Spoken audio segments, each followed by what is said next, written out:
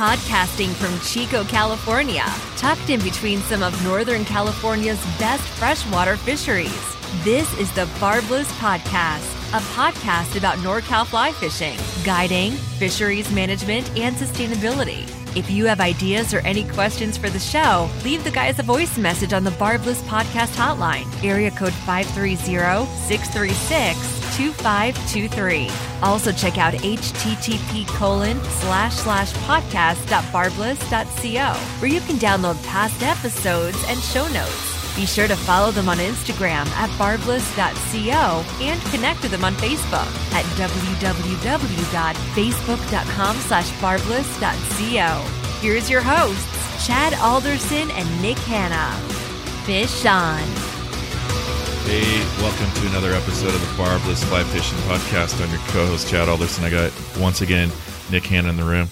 Nick, what's up? Hey, how we doing, man? Good, good. So we got some recurring guests today. We have Michael Hellmair and Matt Peterson. These guys are from FishBio. You probably remember them from the How a Trout Becomes a Steelhead podcast that we did a while back. They're back in the room. We got a request from one of our listeners, and we do like requests. So if you guys have requests, leave us, jump on our Facebook page, shoot us a message on Instagram. I think that's how we got this request. Or email it. Fish on at barbless.co. Yep. So this particular episode is a request, coastal cutthroat trout, right? Sea run cutties. Coastal cutthroat trout. trout. Not all coastal cutthroat are going to be sea run cutthroat. Right. But some of them will be. Here we go. So I think part one should, if you haven't listened to the How a Trout Becomes a Steelhead, you should probably listen to that one, because there's probably some stuff that you can apply to this one, I'm assuming. Or maybe not. Definitely a lot of overlap between the two species, between coastal cutthroat and steelhead. So yeah, they share the same environment. So yeah, but before we dive into that particular piece of this episode, I wanted to kind of just briefly talk about what you guys did up on Big Chico Creek when we went up there and took some photos of you guys doing a fish survey. So what was the purpose up there? So we did a fish survey for the third time now on the Big Chico Creek Ecological Reserve. And the purpose of it really was, it started out as a kind of our local pet project in 2013 when we shortly after FishBio opened an office in Chico, and we came to realize that we don't really know much about our local creek. So we set out to do a summer population survey, working with Chico State and the reserve staff to just get a preliminary idea of what the fish community and the fish abundance looks like on the reserve, because no work had been done when it comes to fish populations on Big Chico Creek for a few decades now. And we did it in 2013, and we were and continue to be limited, if you want to call it that, to non-invasive surveys. So we just count fish by snorkeling and visual observation, rather than actually capturing, handling them, potentially harming them. There's all sorts of potential, concerns regarding that higher water temperature during summer. All those fish could potentially be steelhead. So again, Is that tough, snorkeling and trying to count fish? Well, it looked like it was. It looked like a lot of work. It's a lot of work. It's strenuous work, for sure. Is it difficult to count fish? I guess that depends on turbidity. It depends on turbidity, but that's one of the reasons we chose that type of survey. That's something that works really well in our local climate. So California, Oregon, that coastal climate with the dry summer. So in late summer, typically in the streams, you'll have low and clear flows. So visual observation works pretty well, as long as fish densities aren't too high. If there's a few hundred fish in a given habitat unit, it's impossible to count accurately. But if fish densities are low and you're seeing anywhere from 0 to a dozen or so fish per habitat unit that you snorkel, it works really well. Habitat unit meaning like hole? Yep, like hole, like a pool or a run or a riffle. So the whole survey was preceded by habitat mapping of the entire creek within the reserve. So we categorized everything into run, riffle, pool, and cascades. And cascades are not really snorkelable, so they're usually very steep riffles where you have a lot of bubbles in the water, very poor visibility. Obviously, for a visual survey, you need good visibility. So those are excluded.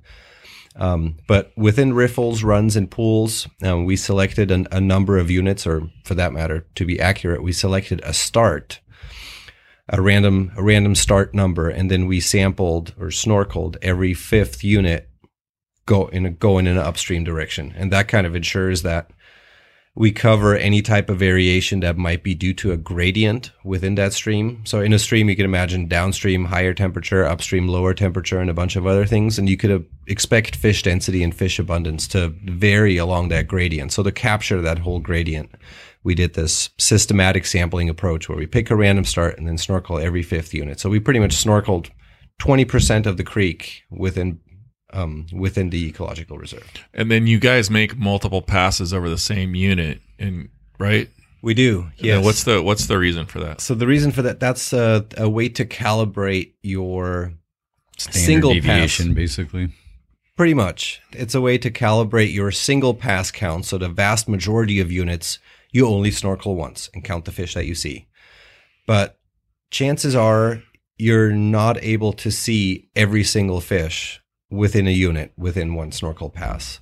And so there's a methodology, it's called a method of bounded counts, where you select randomly a few units within each habitat type, so run, riffle, pool, that you do multiple snorkel counts, so 4 passes in our case.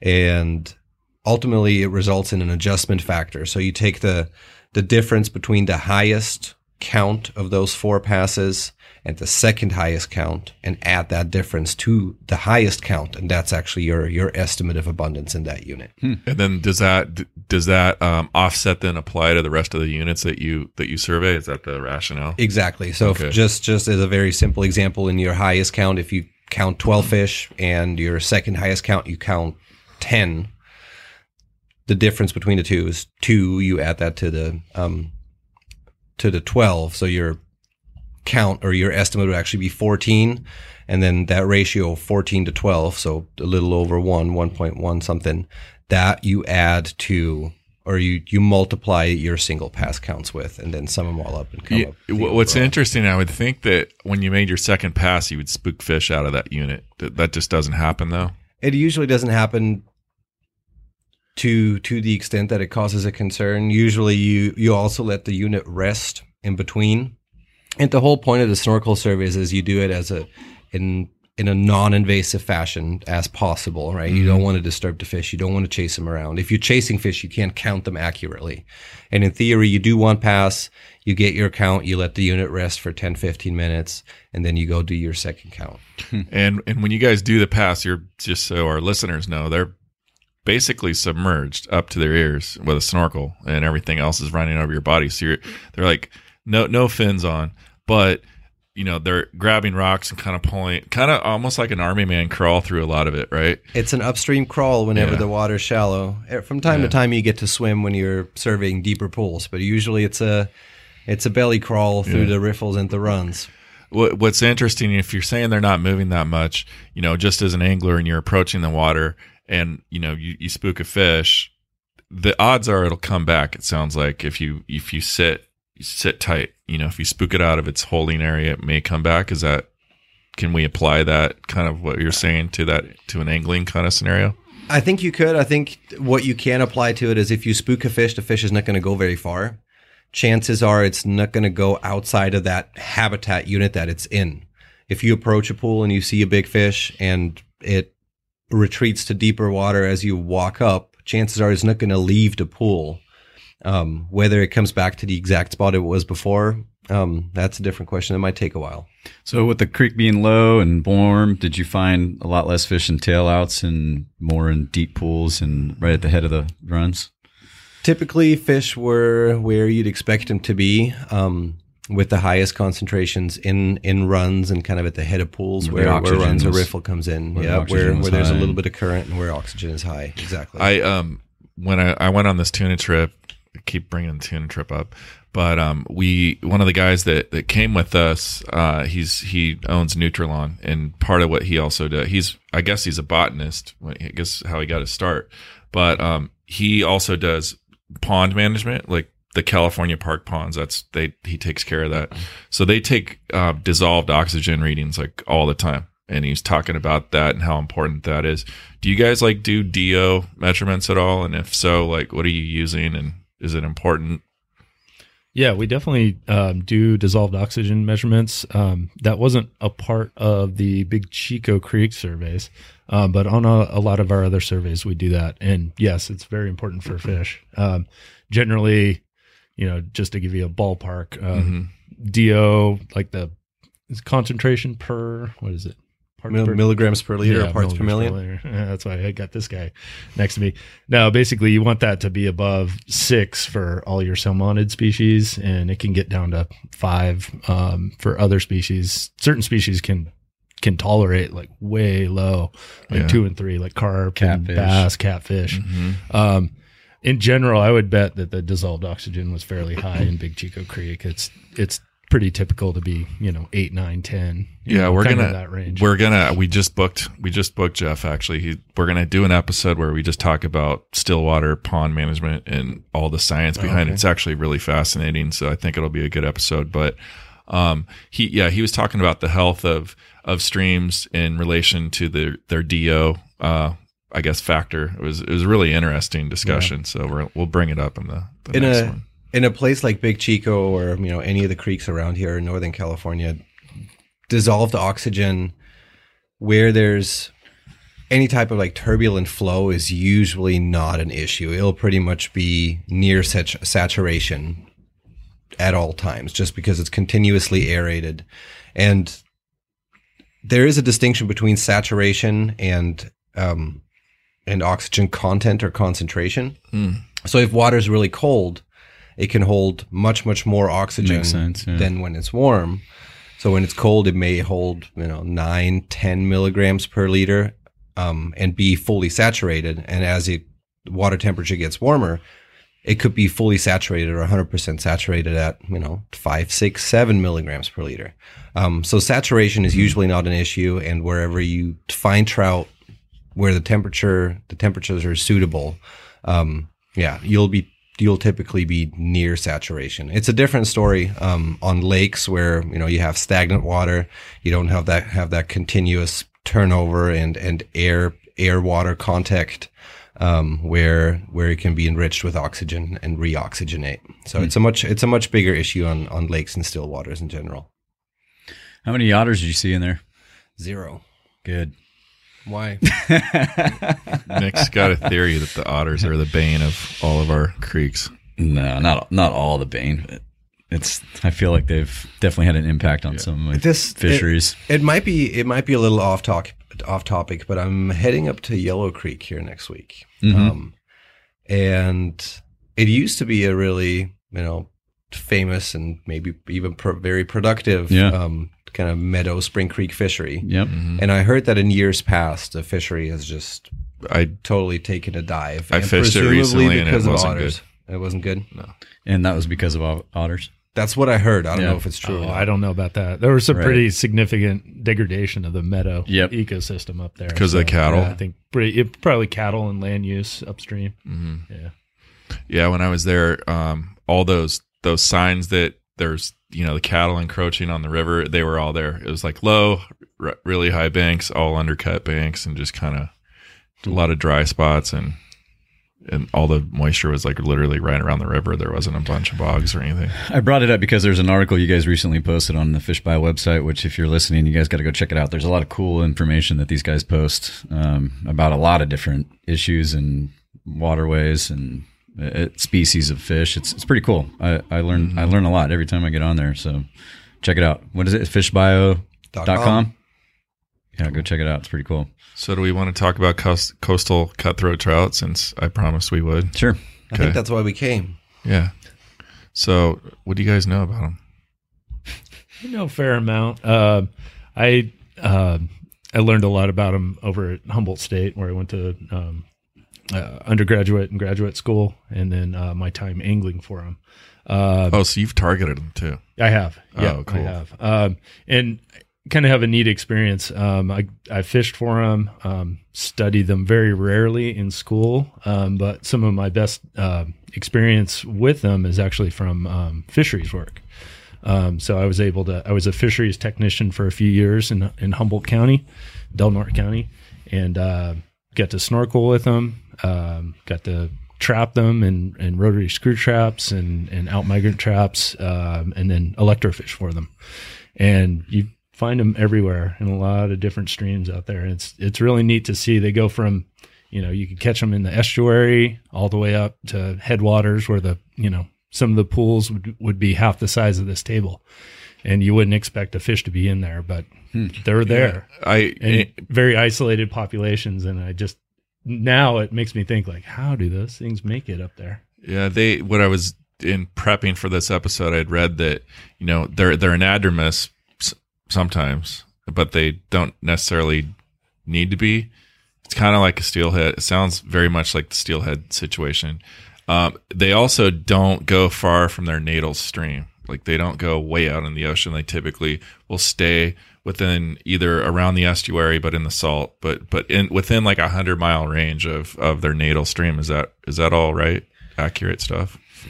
I don't have any firsthand experience with ocean migration of sea run cutthroat.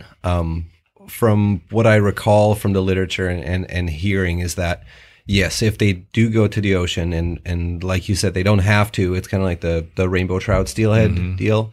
That some of them or a part of the population can go to the ocean, and when they do, or the ones that do, typically stay close to the coast and kind of remain in that freshwater plume of whichever river they're coming from, and they don't migrate very far. And when they do decide to go out in the ocean, do they have some sort of like the same sort of physiological changes that, say, a trout does when it becomes a steelhead? Yeah, yes, they do. Okay. I've seen that from some of the downstream migrant trapping that we used to do. They'll become very silvery. Usually, like the more resident forms are a lot of spots. Spots, very colored up. Yeah. Definitely a strong slash underneath the gill plates. Right. And when during the spring, and of the ones that actually go out to the ocean, they'll silver up quite a bit. They'll get very muted in their coloration, so you won't get a lot of those spots, and you'll get like they almost turn like a ghostish kind of white-ish. That's just kind of what I observed. But they just have a really distinct slash under the gill plate. Yeah, they typically do. Yeah, not all of them. Not all the time. Always No, do. they That don't. brings up a whole nother Yes. issue with them. The cutthroat trout actually do hybridize with rainbow trout. And a lot of the work, in California, When you say hybridize, they're mating. Cut basically. bows. they're mating. Yeah, kind of cut bows. Yep, that's what you could call them. They mate with each other. They can interbreed, and when they do, and they do fairly frequently, and when they do, they're pretty much impossible to identify as a hybrid or either one of the two species. And some work has been done mostly at Humboldt State that shows, if field identification, especially of juvenile fish, is very, very difficult, and even trained people are not very consistent or don't have a high accuracy identifying juvenile fish to cutthroat or steelhead or a hybrid. I think they were right in that one study that I recall. I think it was a graduate thesis from the 90s. They got him right about 30% of the time. And mind you, those are like trained people and fisheries biologists. And it's very, very difficult. If you have adults, on the other hand, an adult cutthroat trout is fairly distinct and very, very obvious. How come they don't get as big as steelhead? Yeah, I was going to ask how big they got. Because your average size, you see them around 18, maybe 18 inches, That's 16. a big one. That's a really big one. Yeah. More like 12 to 14 would be a typical adult fish. Okay. Yeah. I mean, I guess it'd be something to do with it. They don't spend as much time out in the ocean as steelhead do. Right.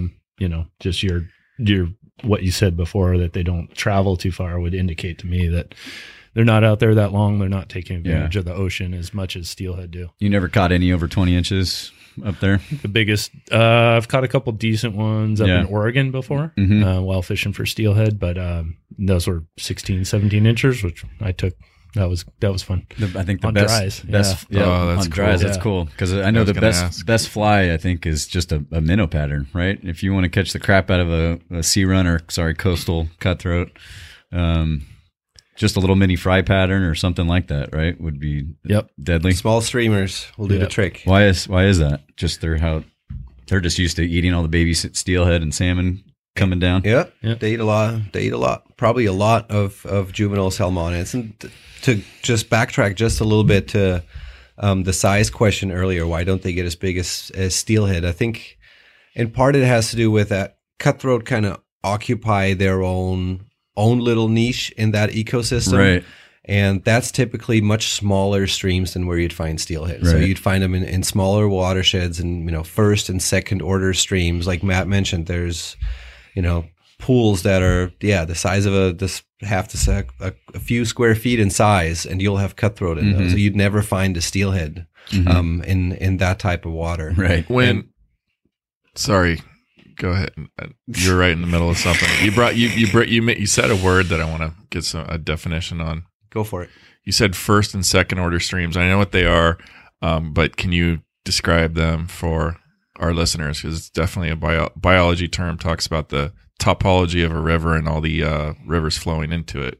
So stream order is derived from how many different sources, I guess, of flowing water come together. So as a simple example, if you have a spring coming out of the ground with no other tributary flowing into it, that's a first order stream. Doesn't have any tributaries. As soon as one tributary flows into it, that's also a first order stream. It becomes a second order stream. To become a third order stream, you have to have a second order stream converge with that one, and so on. So if you have a fifth order stream and a first order stream flows in, it still remains a fifth order stream, if that makes any sense. So I think the largest streams in the world, like the Amazon, is like a 12th order stream. So the scale doesn't go very high. I'm not entirely sure about the 12th. Could be 13 or 14, but it's not very high. What you were saying though about the habitat in comparison with the size makes total sense. You look at like the Smith River up in Northern California in wintertime, springtime, flowing with lots of water, right? You get all those big steelhead coming in, doing their thing, and they get back out, and then the river comes down. Throughout the summertime, there's still the river like the Smith has some flow, good amount of flow, but where you find a lot of cutthroats now, right? In the kind of summer. I mean, is that kind of so they come in when the water's a little more skinny than normal? Is that? I just think you find them, right? They can get places where larger fish can't go. Right. Like they live in places where no salmon could ever go, and probably no larger steelhead could ever go. If you ever spend any time on the North Coast, and I kind of have the same or similar history, to Matt. I went to Humboldt State and lived in Humboldt for over a decade, and I actually had my fly fishing start with cutthroat trout. That was my first species. So for a year or two, that's pretty much all I fished for, because there wasn't much else other than cutthroat and steelhead. They'll readily take dries though, huh? I never really fished for them with dries. I usually just fished streamers. I was up on the Umpqua. Oh, okay. So during the stonefly hatch. So I was going to say something about that. Umpqua? No, I guess it had to do with the cutthroats. Oh, yeah. I was on a train of thought and kind of jumped off it there for a second. Well, that was me. But I did that. No, if you ever spend a lot of time kind of up on the North Coast and up in Humboldt, and if you start looking at the really, really small creeks and rivers, such as the Little River would be one of them. It's actually a really good cutthroat stream. That's the only one I'm going to give away, though. But if you've ever been up to Fern Canyon, for example, kind of a local attraction with a super, super tiny creek flowing through it, and you look under every undercut bank in every deeper hole, there are cutthroat trout, and that the creek is a trickle. There's no way.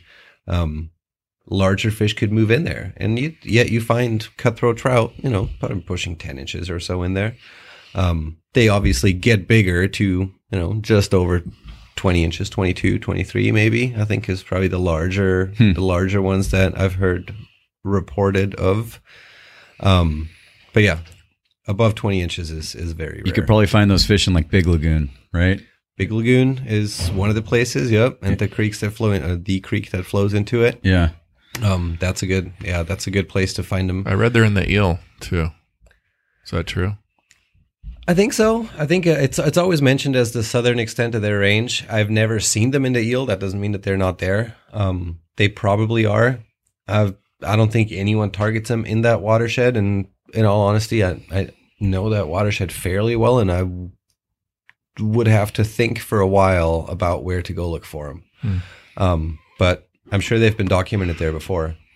I feel like cutthroats are like nature's way of keeping a beat on the steelhead and salmon, right? It's almost, I think of it as like a brook trout or like a pikeman, not a pikeman. From a predation I can't put it down that.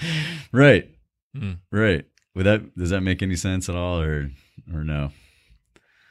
Yeah, I'm not sure. I'm not convinced. Yeah. They are though much more piscivorous or fish eaters, right. much more so than other species of the same size, or much more so than rainbows at the same size. And that's reflected in their morphology. So one of the things that we're trained to and taught in our like first fish identification classes when we started out as fisheries people is the way you can tell them apart for sure. The rainbow trout or the steelhead and the cutthroat is that cutthroat will actually have tongue on their teeth and on their like upper palate. Will have what? Teeth on their tongue. Did I say it the other way around? You said tongue on their teeth. Yeah. I was like, what's tongue? Some sort of new No. mineral on teeth. So teeth on the roof of their mouth and on their tongue. And rainbows or steelhead don't have that. Just kind of a bigger mouth too. Yeah, they do. I'm trying to definitely notice a bigger head on those things. Well, okay, so if you're based on when you guys told us last time about how a trout becomes a steelhead, usually if a trout decides to go out to the ocean, there's environmental factors present in the current system that push it out. Maybe the water temp goes up, or the food for some reason just drops off, so they book out to the ocean. So if these coastal cutthroat trout, if they're in these really skinny watersheds, like you're saying, the fern watershed, why did they decide to stay there when they could just book downstream and go out to the ocean and have ample everything? I'm not sure I can answer that. I think they're probably generally like their opportunities are less to get out. Some of those small streams might not connect out to the main river or the ocean very often. I'm thinking of Fern Canyon. I don't know. It might, might not or the connect lagoons often at all. Right. Or the lagoons, they're not open to the ocean or all the time. And when they open, they do so infrequently and for short periods of time. Just little windows. Yeah. Yeah. So, I mean, how it applies to bigger watersheds like the Smith, that's open, or the Klamath that, well, it's not always open, but the vast majority of the time it's open. Yeah, I'm not sure why some they don't go even though they could. But when they do decide to go, it's just maybe they've got a channel open to the ocean, and the timing's right, and they just book. I bet Striper crush those cutties. I don't know if there's any stripers there. Get a Cutthroat S waiver and go out to Hamilton City. The only place they really overlap is up on the Umpqua River. More up north. Yeah, in Winchester Bay. I think that's the only place they'd really overlap in their distribution. So you would like take all your stuff, go out and target those fish specifically then? Or were you going after a steelhead? They're definitely bycatch when you're fishing for steelhead. So you'll get smaller ones, eating egg patterns, eating streamers, stuff like that. But what happens on the North Coast a lot, and I was thinking about this today, is like steelhead season's pretty short in all reality, and there's a lot of time in between. So that's where a cutthroat comes in. So it's like going to the golf range and hitting practice balls. A little bit, yeah. Because they're fun though. I mean, they're fun fish. Oh, they're some great. of the places that you get to fish for them in. They're beautiful. So is that like a summer thing? Is that when you target them? summertime? I usually didn't. No. That's when I went. But No, I usually targeted them in winter and spring is usually when I targeted them. Be it on the lagoon or on the various smaller North Coast rivers. For some reason May, June always seem to be peak. I'm not sure why. I mean, it's post spawn. They do spawn in winter, sometime February, March, April. And that seemed to be the best time to catch them. When you guys target them in the lagoon, how do you fish a lagoon? Is it similar to Stillwater? Do you have like a float tube, or do you do it off the bank, or do you get a boat? My buddy, he lived in Humboldt and it was a biologist there, and when the rivers would blow out, that's where he would go, right? Yeah. He would go there because it was the only clean water. And then like fish. the tides too probably have a huge huge impact on what you're doing and tactics and all that. He used lake lines and seal boogers or woolly boogers, and he'd catch. But he'd target steelhead too. That would you get steelhead would swim in there. Fun. It's pretty nice. So is that how you guys would do it with lake lines and woolly boogers or seal boogers and stuff like that? Yeah. If you have a boat available, it's a huge advantage, obviously. Because the big lagoon is big. It's big. Is it deep? Do they get pretty deep or no? I'm trying to remember. I used to know it. It's like not super 10 deep. to 20 feet. 10 to 20. It's more. I think it's more than that. You think so? It's probably more to closer to 40. But I'd have to Okay, look that well up. you can do a full sink and be fine. Yeah, but the fish wouldn't be that deep. Usually, like into deep, you'd have cruising oxygen 20 in the top 22, 15 23 feet of feet. water or so, and below that, there wouldn't be any fish. Interesting. So you basically just fish it like a Stillwater, and then but the tides are going to have an impact on what you're doing and how you access everything. And yes and no. For the there's most, not a land block. well, for the most part, they're isolated from the ocean. Okay. Unless they're breached. So if they're breached, usually you'll have like rapid water fluctuation, like where the water just drops sometimes, and there's a huge like basically river going out to the ocean, which is Or you get a surge. pretty neat to see. I never saw much like tidal fluctuation. That's when you want either. Not when when it's closed. No. Yeah. And it's rare that it breaks open. I think on Big Lagoon it happens on average like every other year or so. Yeah. And then it stays open for a few weeks. And when it does happen, it's kind of very intriguing about those lagoon environments. They're very, very dynamic systems. You know, you'd have it closed off from the ocean by this sandbar, and it has a few tributaries. There's water running into it, and it keeps filling up, and it keeps filling up. The water gets fresher and fresher, and you have you still have a salinity in there, but 1-2 parts per thousand compared to 33, 34 in the actual ocean. And it keeps filling up, and usually takes a big winter storm to wash some big waves over that sandbar, kind of erode it a little bit, and then it busts open. And then within 12 hours, the water level will drop by 10, 15 feet. Wow. And it's over. After that, usually the lagoons stay open, for a period of several days up to several weeks. And while it's open, you'll definitely get some tidal fluctuation in there. And it gets really salty because you'll have ocean water coming in, and it gets, you get salinities in the 20s. There's biology transporting both ways, and it probably is just like a completely different ecosystem when it all goes back together. Oh, I bet Very there's much so. steelhead hydroplaning up in there. It'd be so sick to see. There are. Hydroplaning. Yep. That'd be so If you cool to ever see. get a chance to fish Big Lagoon Damn, it's just- after it opens, The it can coastal be thing good. is just like timing, and then that's even another window within a window, windows within windows. Definitely. I've never fished it. I've always wanted to. Dude, we should definitely try it. I bet there's 20-inch 2019. cut bows in there, or cutthroat in there. I'm sure. I would just like to be probably drug could around the be. lake by a 30-inch steelhead. I think that'd be pretty cool. There's a good chance they're in there.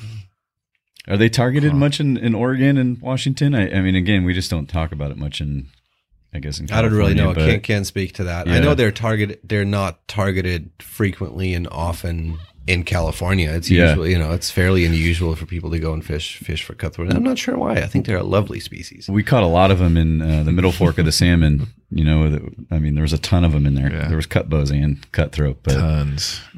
All dry, on dries. What are those? Those are Snake River or yeah, different subspecies, right, Michael, of those? Yeah, I don't think, are they coastal cutthroat? I can't speak to that. I'm not sure. yeah, I don't know. They would hit a gum wrapper, though, I think, if you threw it on the water. It would hit everything. what was I going to... Oh, my kiss. That's what I like. Oh, my kiss? Oh, my kiss. Well, that sounds sciencey. We were talking in a previous episode about the DNA of trout above a dam. Yep.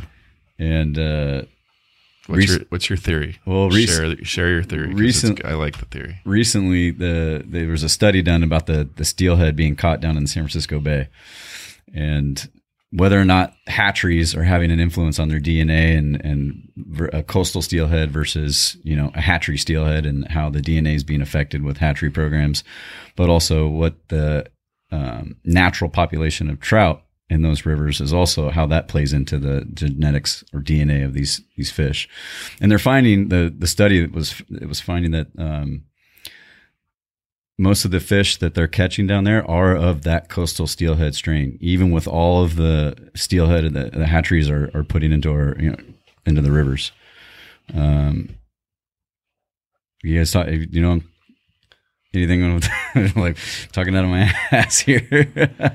I think I know which study you're talking about. I think generally, that's what it was kind of pointing to.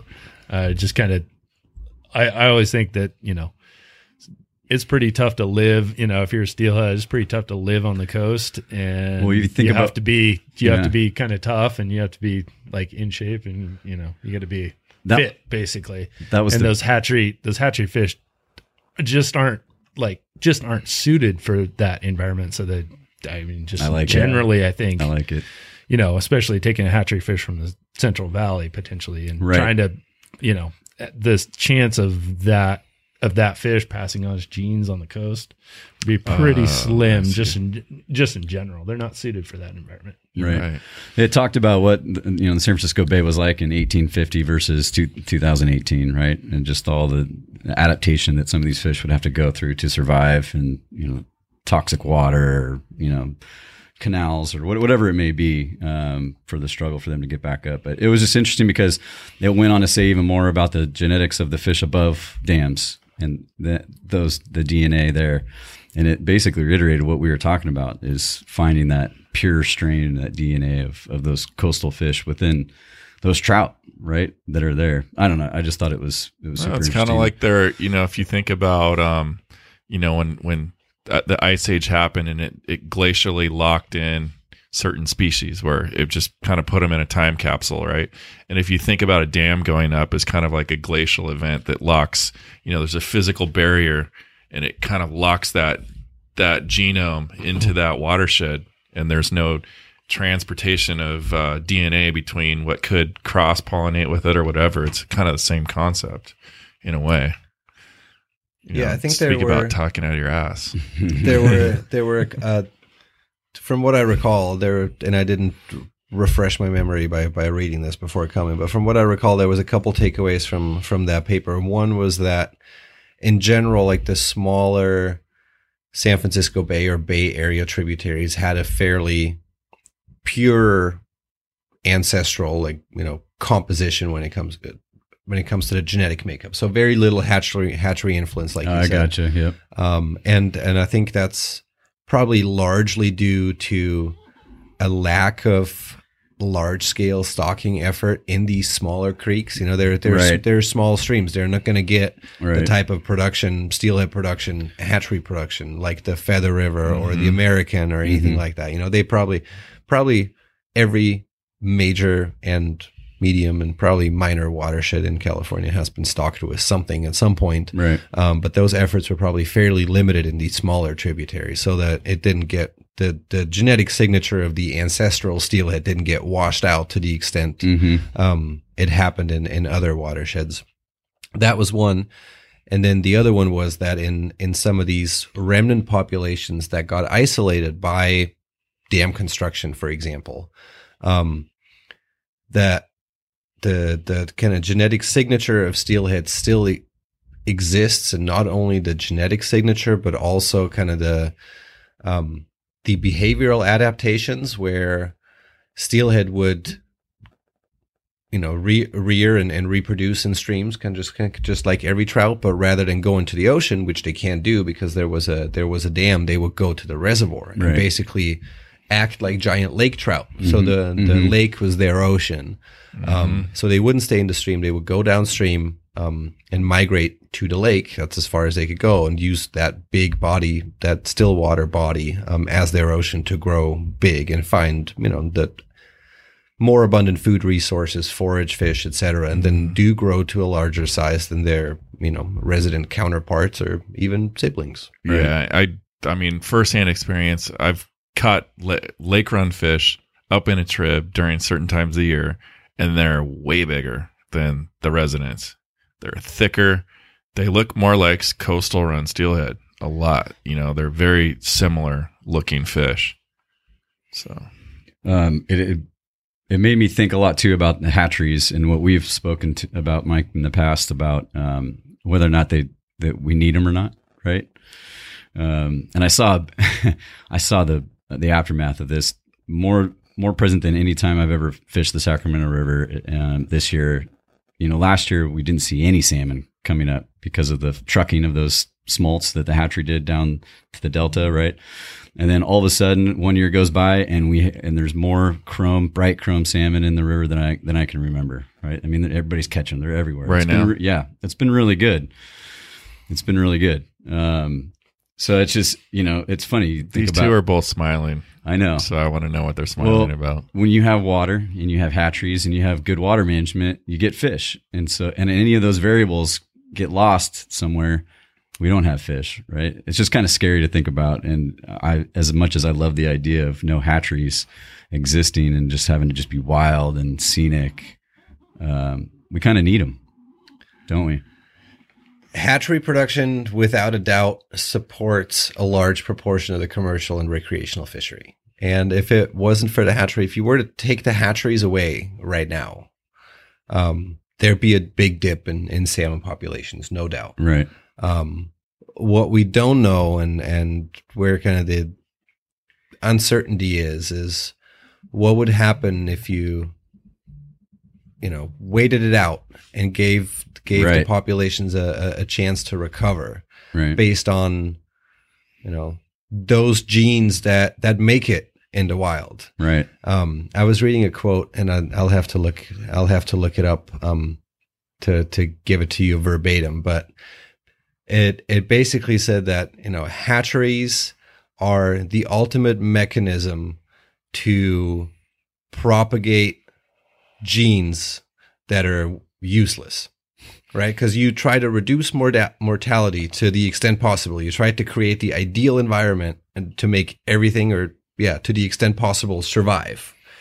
And if you contrast that with the natural environment where the weak get weeded out, that's how it is. It basically just inverts natural selection. Exactly. And it selects for things that aren't good in a natural that wouldn't make it in the natural world. Exactly. Hey, you do good in a raceway and you can sip pellets off the top faster than the guys that are rubbing your shoulders. Therefore, you're gonna, maybe you'll get out of this hatchery alive and maybe become a jack salmon and maybe just pass that shitty thing on to some unsuspecting female. Is that basically it? Bluntly put, yes. Yeah. Well, you bring up an interesting point about jack salmon. There being higher counts of jack salmon than ever before in our history, of, I guess, having hatcheries. And I always thought, to me, it seems like it's a natural, it's a way for, if there are a drought situation, for those fish, the small ones, that they can get into places that normally they wouldn't be able to get and, reproduce. But the way I read that article, it was just more of an influence of the hatcheries, causing the rise of jacks. So the jack life history is definitely a balancing mechanism that kind of, like you said, kind of spreads the risk of something, devastating or dramatic happening to a particular year class. And if a few of them come back early, come back a year earlier, that year class can still have a reproductive contribution, right, to the overall stock or the population. And you're right. The proportion of jacks that you now see in the population that's returning is higher than it has been in years past, or to the extent that we know. Mm-hmm. And there's a a number of reasons and a few ramifications. Among the reason it kind of goes back to at least partially to the hatchery production is, so there's some science out there that shows and indicates that the larger a fish is when it goes out to the ocean, in case of a Chinook salmon, the higher the likelihood it'll come back earlier at a young age. Really? And that's interesting. I would think it'd be the other way around. Yeah, you think it seems counterintuitive. And if you think what a hatchery operation does is they try to optimize the environment, right? And try to make as many big fish as fast as they can. That's typically the goal of a production hatchery. So hatchery fish are usually larger at a given age and at release than their wild counterparts. And oftentimes because they are larger at release, and when they do go to the ocean, a larger proportion of them will come back early as jacks. Okay, that makes sense. And one of the potential ramifications and one of the real implications for management on that is that the management agencies often uses the number of jacks as a forecasting mechanism for the following year, for the following ocean season. So, and if the fraction was constant, if we knew, 10% of the population is jacks every year, right, you could see, this year we have a lot of jacks, which means the population at large must be very abundant too. Mm-hmm.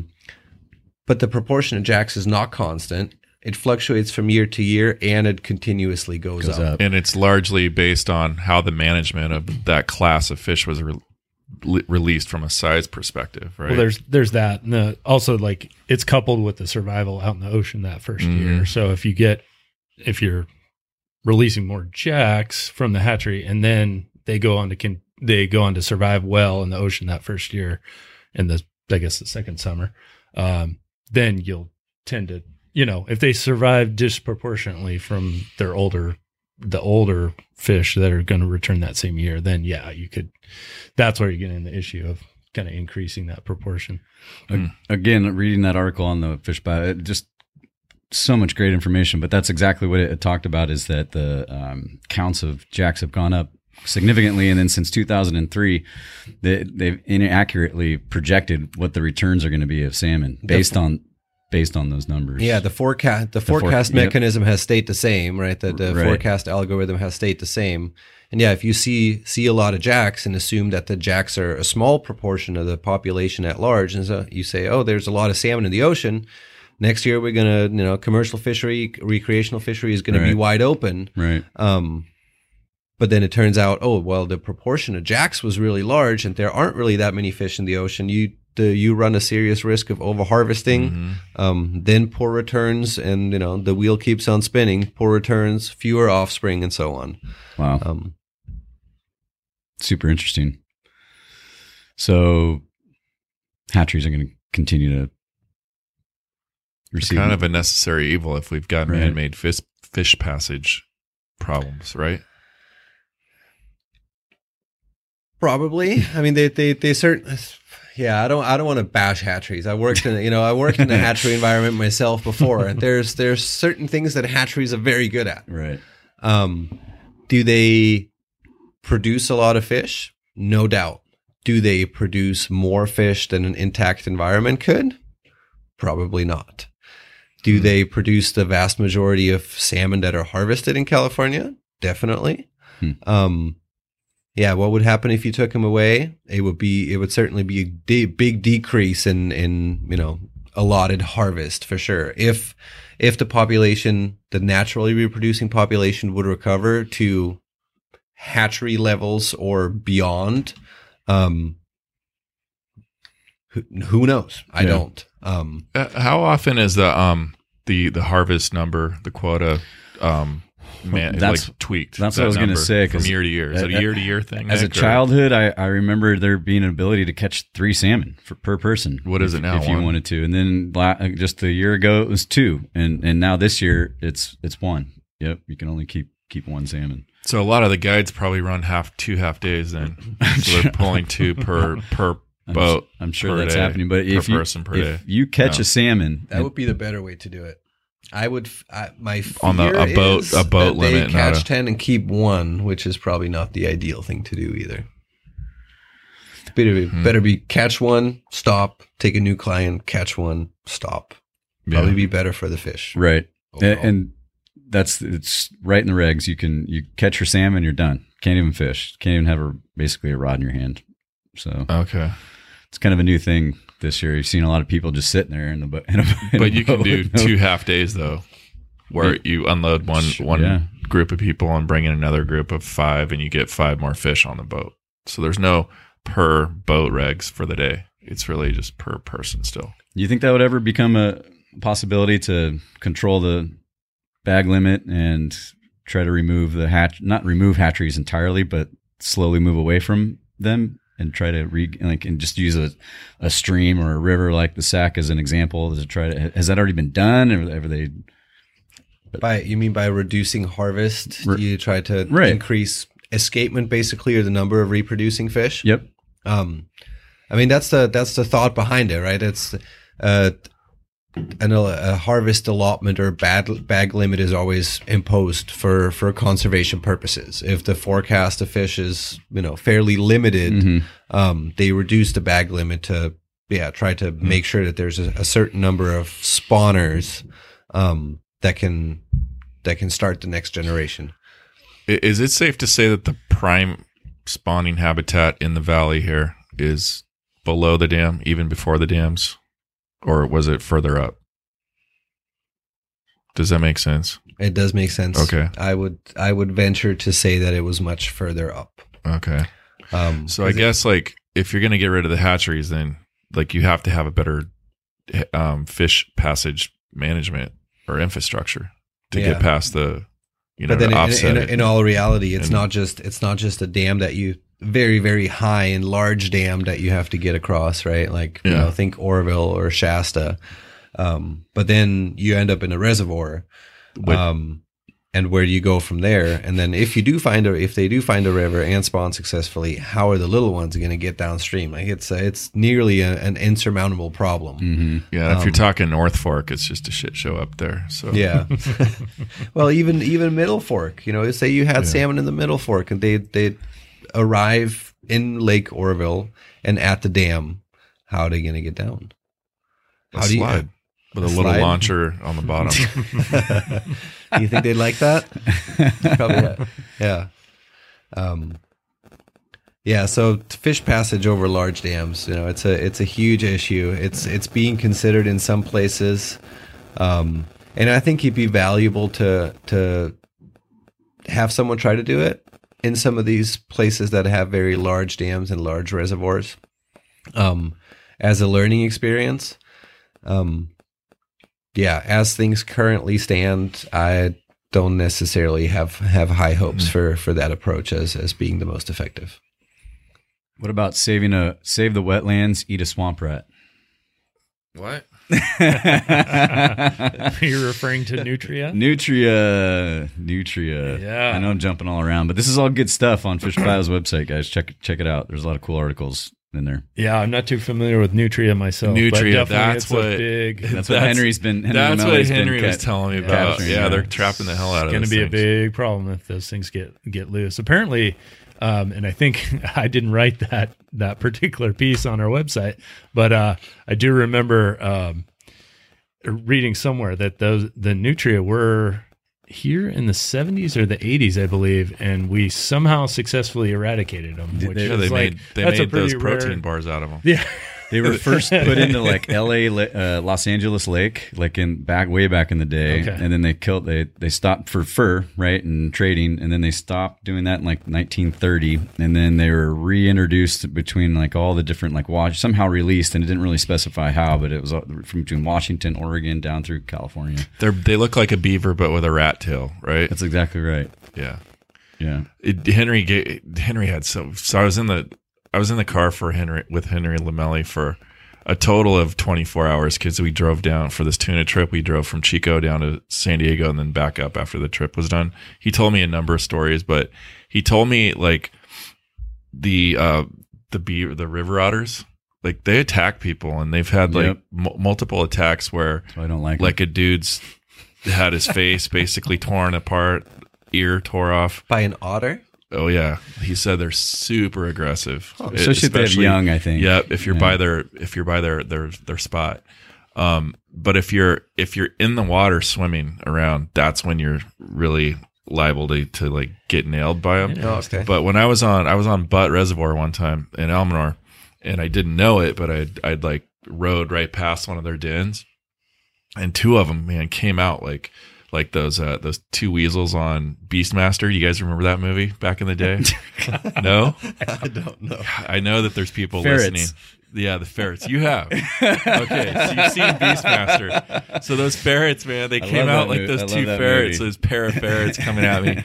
And dude, I like filled my waders up. I was, what the hell? They're coming at me. They're like waking at me, and they're making noises, and I just got the hell out. I've always wanted a ferret because of that movie. It'd be cool. Yeah, everybody did. Beastmaster was great. That movie was awesome. What'd the otters have to do with the nutria? Well, they look similar. I thought you were going to say something just about how my mind works. No, there's absolutely I don't have anything that loops back to any kind of logical conclusion there. It's just kind of going off on one of my mini tangents. A good place to go see otters if you ever want to. See like SEE or SEA? No, SEE if you want to watch and observe them. A good place to go is Clear Creek up in Red Bluff, Anderson. Red Bluff. A lot of them in there. They're up there. Yeah, so if you walk the Clear Creek, kind of from there's a viewing platform like the that salmon observatory. Platform, Yeah. For if you just go down to the river and walk downstream, there's a few dens down there. Where they're pretty cool, and they're super cool. I mean, it's not going to be a fish population there in a couple years. They're just like their economy of movement in the water is just something to really appreciate. It's pretty cool. Impressive. Well, I'm wondering if they're eating these nutria. I'm wondering how an otter taste, but they say the nutria are like lean, like chicken, no fat. Everything tastes like chicken. I said they made bars out of them, energy bars. Eating one like a river rat. You can get them at Trader Joe's. I'm just kidding. If you get me one, I'll try it. The Nutria bar. That's the whole thing. People would buy those. You have like a fur. You actually pack it in a fur package. You know, it's like totally sustainable. Yeah, with the male's able to reproduce or something at 7 months or something like that. They can, and the female can have up to, I think, 200 in a lifetime or something. Bazillion kids, yeah. It's crazy. They're crazy. So, and I was looking at some photos, comparing like an estuary or delta area, back to now, and it was devastated. It looked like a poison was let loose and it killed all the vegetation, but they were blaming it on the nutria. I had no idea that they were that bad. I'm saying, man. Yeah. Ecosystem engineers in their own way. Anybody listening wants to start a Nutria bar company, give me a call. No? Sorry to get off topic, guys. That was just another cool article you guys had on the FishBio.com. Hey, to get back to an earlier topic, there's a couple things I wanted to mention. Yeah. We talked about Big Chico Creek earlier. So for those that are actually interested, I mentioned we did that survey in 2013 for the first time, and then we came up with a total population estimate of about 2,500 trout. Is that per mile? Trout. That was for the reserve. For the reserve, within the boundaries of the reserve. So that was 2013 when in general, in other places in the Central Valley, trout populations were doing pretty well, and then it kind of times got a little harsher during the drought, and we saw a big drop in populations in other streams that we monitor, and mainly the tributaries to the San Joaquin. And I'm assuming Big Chico Creek didn't fare much better than those streams. Right. Unfortunately, we don't have the estimates for Big Chico Creek during that time. We do have it for this year though, and we're looking at just about 1,900 is the estimate. So my thought and interpretation is that after 2013, 2014, there was probably a pretty big dip in the population. It's now on an upward swing again. We just recently saw a similar recovery on other streams as well. That kind of big winter, not the previous one, but the one before, seemed to do the fish a lot of good. And that's interesting. Yeah, that's good to hear too. Pushing about 2,000 fish on the reserve. You see, the water got low. The otters got in there, and they screwed him, ate them. Sorry. Dude, we need that. You're on otter binge right now. Where's that cuss jar? But But it's neat that these streams can bounce back like that, right? I mean, Nature They're finds a way. They're very resilient critters. You give them half a chance and they'll make it. They got hit hard. I mean, that drought, you could see just the temperature in the lower streams, in the last few years, the vegetation, right? I mean, it was just everything just looked bad, but a couple of good rain seasons, I think it'll be good. We just need to get some salmon up into those tributaries, right? I think that's helps out a lot with those fish in size, numbers. It's just a big biomass. Bring some nutrient input to those streams. Yeah. Yep. Nutria. Nutrients. Those aren't in this area, right? The nutria. Nutria? They're not. So. Yeah. I've seen muskrats, but I haven't seen a nutria. Not that I don't think I'd be able to ID a nutria in a lineup, but I think they're farther down the Central Valley, farther south right now. Hopefully keep it that way. There's more beavers around than I ever thought there would be. Yeah. Is there just the past few times? Can you still trap them? In the sack? I wouldn't know, but it seems like there's a lot of beavers. Just every few hundred yards, seems like you see a beaver. I need to look into that. That'd be good to talk about. I know there was a trapping program the federal government put together. I don't know if it's still. I have no idea. What about brown trout counts? Very few. Very few. You did see a few, though. We saw a few small ones. Little we dudes. did not see any large ones. That doesn't mean that they're not there. Right. They could have just been in the hiding from 80% of pools that we didn't snorkel, right? But in all the ones that we did snorkel, we didn't see any large ones. We saw a handful of small fish. And you guys looked in big pools? We did look in big pools. Every fifth one, we snorkeled the entirety of it, and a few of them we did 4 times. And no large browns. With the low water and high temperatures, you would think that those would be the ones that, right? That would be able to stick. Yeah. But it's interesting. I'm not sure what happened. Kind of interesting and related to that. About a week or so ago, I went to Big Chico Creek upstream, like where the Highway 32 crosses it. Mm-hmm. And Matt and I had gone there a few years back, and you'd pretty much catch exclusively little brown trout. Really? And this year I didn't see a single one. Really? I caught plenty of rainbows, nothing big, 6-inch fish, round and chunky, but not a single brown. Interesting. I've snorkeled up there and saw a good mix, like 50-50. That was a couple years maybe ago I just didn't catch the browns. It's tough to tell, but I was surprised to not see any. It's small up there too. It's arm's length, skinny. really, as far as width of the stream. It's very tiny up there. If you got a Tenkara route, it's a good place to go. That's a good call. Yeah, every place you think there could be a fish, there usually is one up there. It's pretty impressive. But small. You guys have any fishing adventures on the calendar? Going anywhere coming up here soon? Or I want to catch a steelhead. So, but you guys were talking about steelhead. I want to go. Being a short window of the year, that's why nothing on the calendar. Wait till they come floated the pit, right? We did float the pit. We did float the pit. That's right. Early June. Pretty ballsy. We did the easy portion of pit section 3. Because Michael and I, at least, were the rookie paddlers on the trip. So there wasn't anything too bad or gnarly. Well, that's cool. Like hit a couple rocks here and there, but that's about it. Any rattlesnakes? Nope. No rattlesnakes. That's surprising. Did you guys catch a lot of fish? We did. People always say there's a lot of rattlesnakes on it. I've never seen one on the pit. Really? I'm sure they're there. I've never seen one. Every time I've been, I've seen one. That's funny. Every time I've been to 5 Mile, I've seen one. It's kind of funny. And sometimes, other people go there all the time. And I didn't know there was rattlesnakes there. Yeah. It's, hit and miss with those things. Did we catch a lot of fish? I think we got a decent amount of fish. I don't think the floating it or kayaking it was necessarily more successful than wading it. Yeah, you get kind of lost when you do that. You're not really fishing. You're more trying to just survive. You could take less ibuprofen at the end of the day. Exactly. Yeah. Much fewer bruises. You're less beat up at the end of the day. That's for sure. I think that's why I actually prefer walk and wade versus boat fishing, because it's boat fishing. There's another level of anxiety there because you got to manage the boat.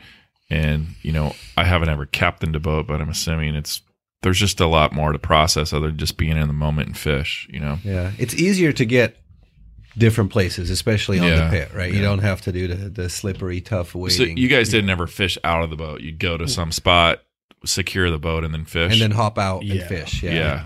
I tried fishing, like drift fishing out of the kayak with a fly rod. That was a little challenging, but I did stick a fish or two. You didn't. You're like, now what? But No, I was I was spinning in a circle through a pool, and then had to get the fish off before we kind of went through a little riffle. And that just doesn't sound like a relaxing time. It's pretty. my friend. I mean, it's fun. It's exciting. It's not relaxing, but it's exciting. Yeah.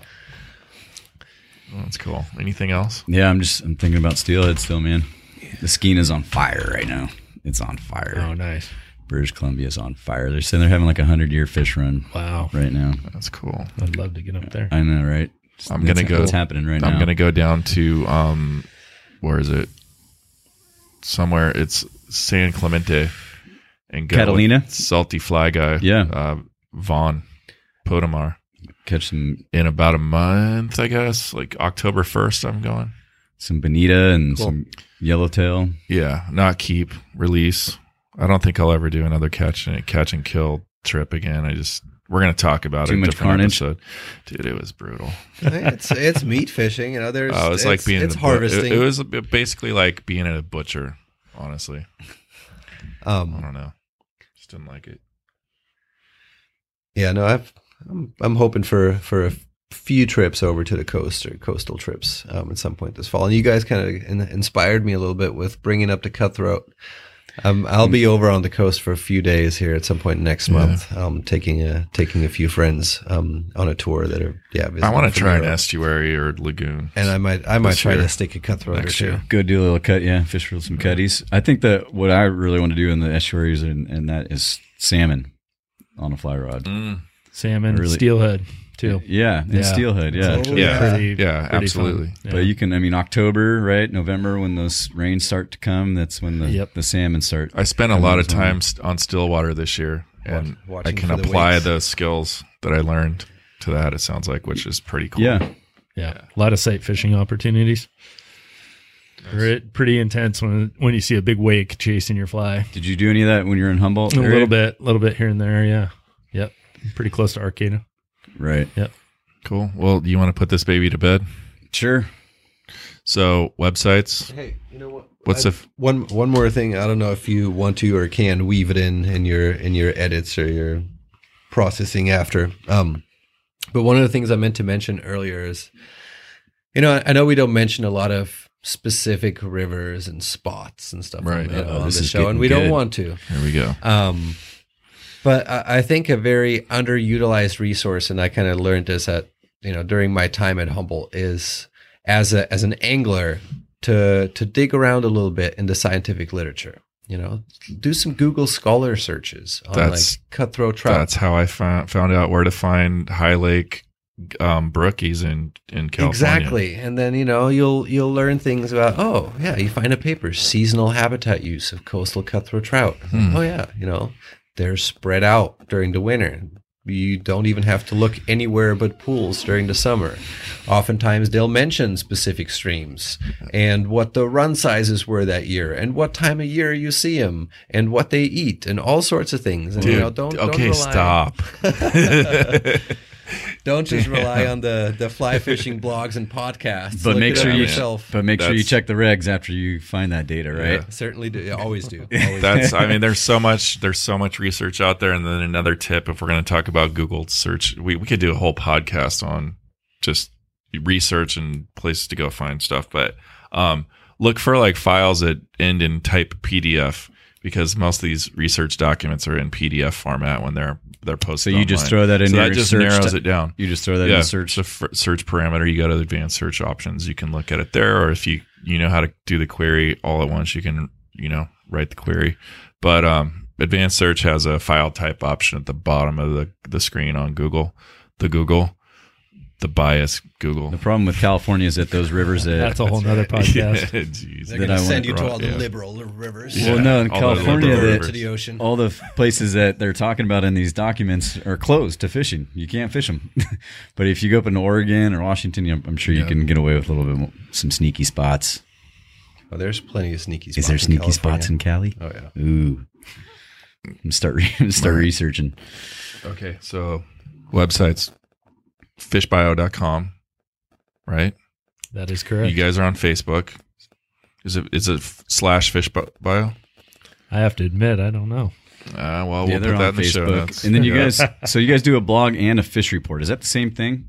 No, it's not. On Mondays we do a fish report, and it's typically like a little bit more in depth, kind of well researched, page long read. Yeah. And then on Wednesdays and Fridays we do a shorter piece, just more observations from the field or our shop or stuff we're doing. And then usually Friday, I think we try to take it easy these days and just do something simple. So you find all those in the same place though, fishbio.com. The mailer, the FishBio mailer that we're both on.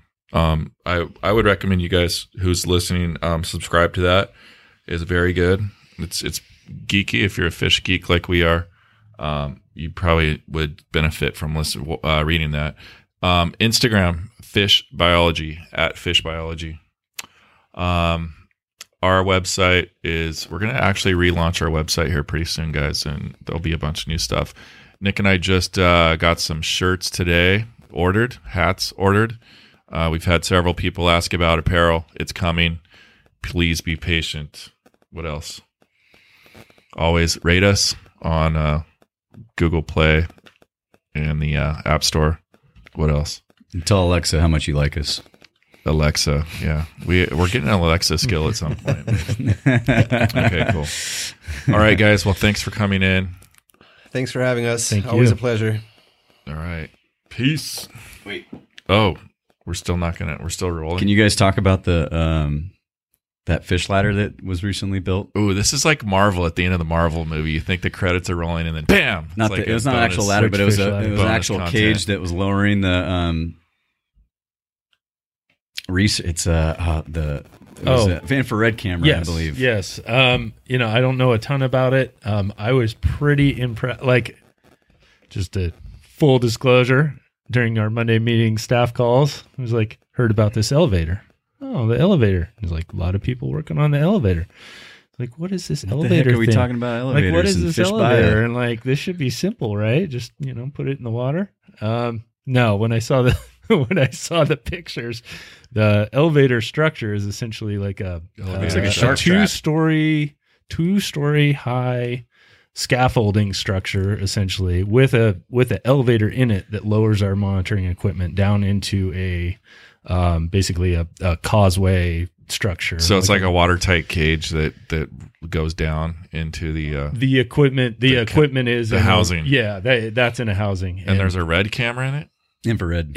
Oh, infrared. I was like, a red camera. Okay, got it. Yeah, and so I saw a picture of it. I saw the pictures, and I was like, okay, I know why that thing took so long to build. Yeah, it looks like they designed it for the water to flow through it a specific way, and I mean, and it had to be engineered in such a way to fit exactly down into some slots in the causeway structure and in the passage structure. So, and we couldn't. One of the other challenges, I believe, on that one was that we couldn't attach the structure to itself. So I had to basically sit in place and get locked in by these little slots in the concrete walls. So, yeah, just another thing our shop builds. And, yeah, it's pretty impressive. Your elves. They're more like our shop magicians. guys. Yeah, magicians. pretty much. Yeah, they can they do some pretty cool stuff. Build anything and everything for us. Very cool. Yeah, go check them out, fishbio.com. Okay, now we're done. This podcast would not be possible without support from our sponsors, FishBio and Amp.Build. FishBio is a consulting firm that offers a fresh approach to fishery science. They specialize in fish research, monitoring, and conservation with innovative uses of technology and communication. From their offices in Chico, Oakdale, and Santa Cruz, California, to Vientiane, Laos, FishBio is committed to solving natural resource challenges locally and globally. Learn more at www.fishbio.com. And Amp.Build. Amp is a software design and engineering shop located in Chico, California. Amp creates beautiful apps for mobile and desktop devices, wearables, and the Internet of Things. Amp develops native, web, and hybrid apps on a variety of platforms. Chad, who co-hosts this podcast, is the agency's founder. Learn more at www.amp.build.